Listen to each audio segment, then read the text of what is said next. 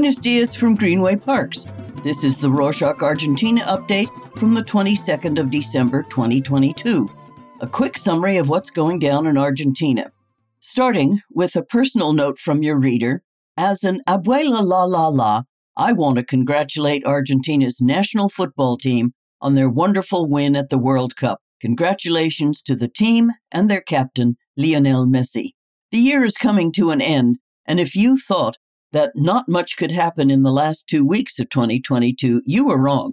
Unless you have been living under a rock, you probably know by now that Argentina's national football team has won the 2022 World Cup, the third in its history, and its 26 players are now the heroes of an entire nation. As the clock struck 3 p.m. in the country and 9 p.m. in Qatar, tears of joy streamed down the faces of millions of Argentines and the players themselves. In what will go down as one of the greatest and more nerve-wracking finals in World Cup history, Argentina beat France on penalties after the game ended 3-3.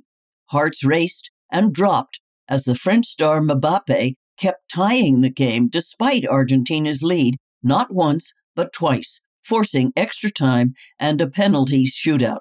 Luckily, the mind tricks and tactics of Argentina's beloved goalie were enough to save one of the kicks and intimidate Aurélien Tchouameni. Unrestrained joy erupted in the stadium and across the country, with streets filling in seconds. Worldwide acknowledgement for Lionel Messi, who has now won every prize a footballer could hope to pick up, crossed borders and nations.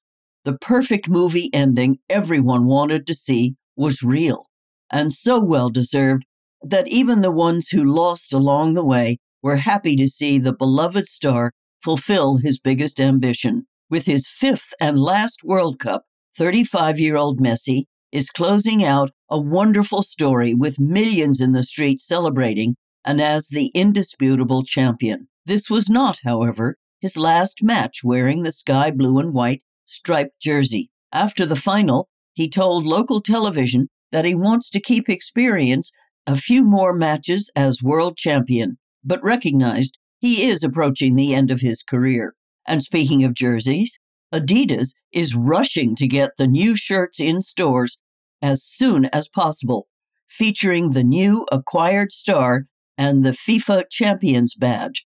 Prior to the final, Messi shirts were sold out worldwide, so there's an extraordinary demand to meet. One thing that stood out to many during the World Cup final was the absence of President Fernandez, while his French counterpart, Emmanuel Macron, was seen cheering from one of the skyboxes and even comforting Mbappe after the defeat. The Argentine president did not travel to Qatar. He watched the match at the presidential residence in the neighborhood of Olivos with his family and didn't offer any specific reasons as to why he made that choice. However, many suspect that he may have been worried about a potential defeat translating into bad press for himself as some sort of jinx. In general, the national football team seems quite uninterested in politics.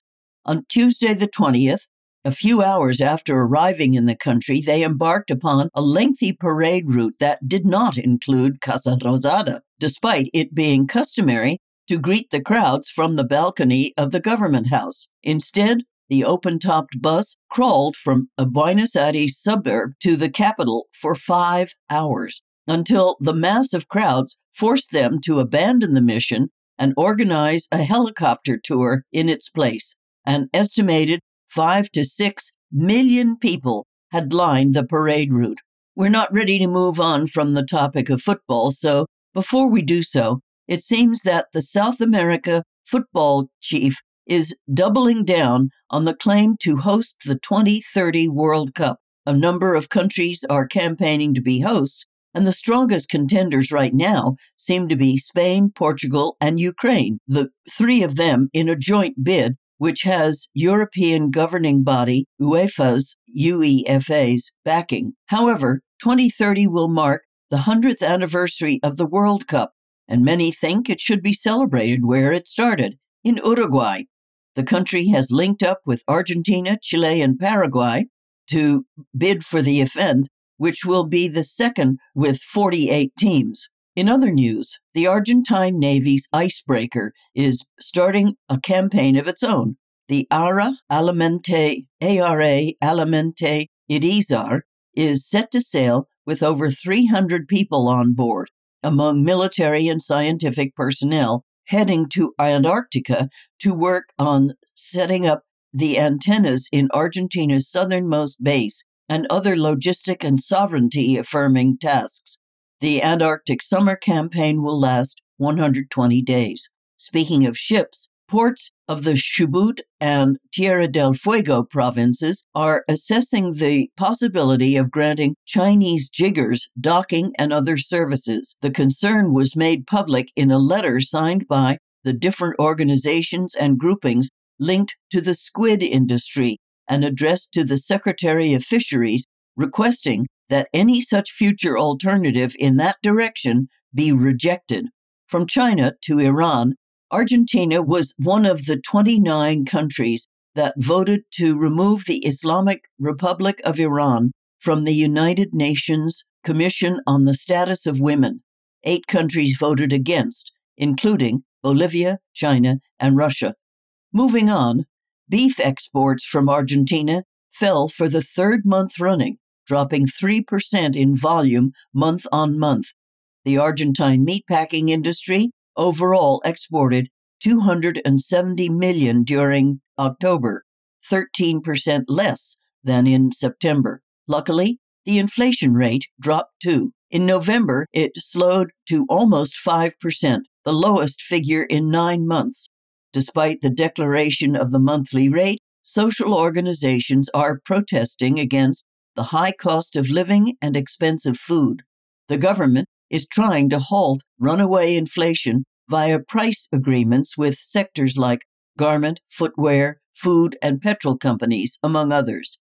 According to the General Directorate of Statistics and Censuses of the city of Buenos Aires, a family of 4 currently needs a monthly income of about 220,000 pesos, or $700 to be considered middle class. Meanwhile, those between $145,460 and $220,000 are considered fragile middle class.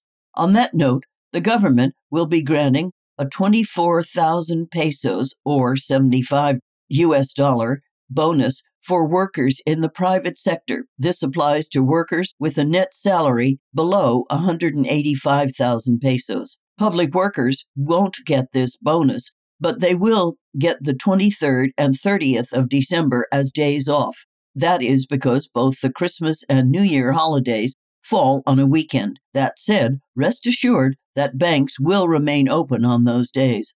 If you are planning on doing some Christmas shopping this weekend, we have some good news. The Ministry of Economy will extend the Ahorra 12 program, which offers financing in 3, 6, and up to 24 installments for businesses that adhere. Locally produced cell phones will be added to the program. Another thing to keep in mind as the holidays approach, the Buenos Aires province has enacted a law that reduces the maximum amount of blood alcohol while driving to 0. A similar bill is already under treatment in Congress to unify this criteria nationwide, but so far, the zero-tolerance rule applies to Buenos Aires, Chaco, Chubut, Córdoba, Entre Rios, Jujuy, La Rioja, Rio Negro, Salta, Santa Cruz, Tierra del Fuego, and Tucumán. Depending on the amount of alcohol detected, the new measure set a series of penalties for offenders,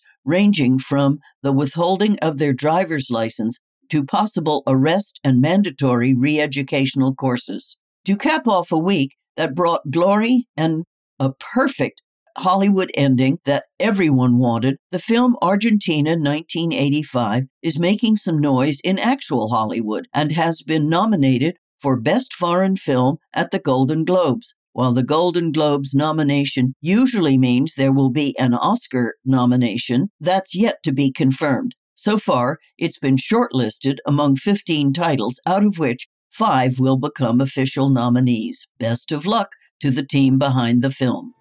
And that's it for this week.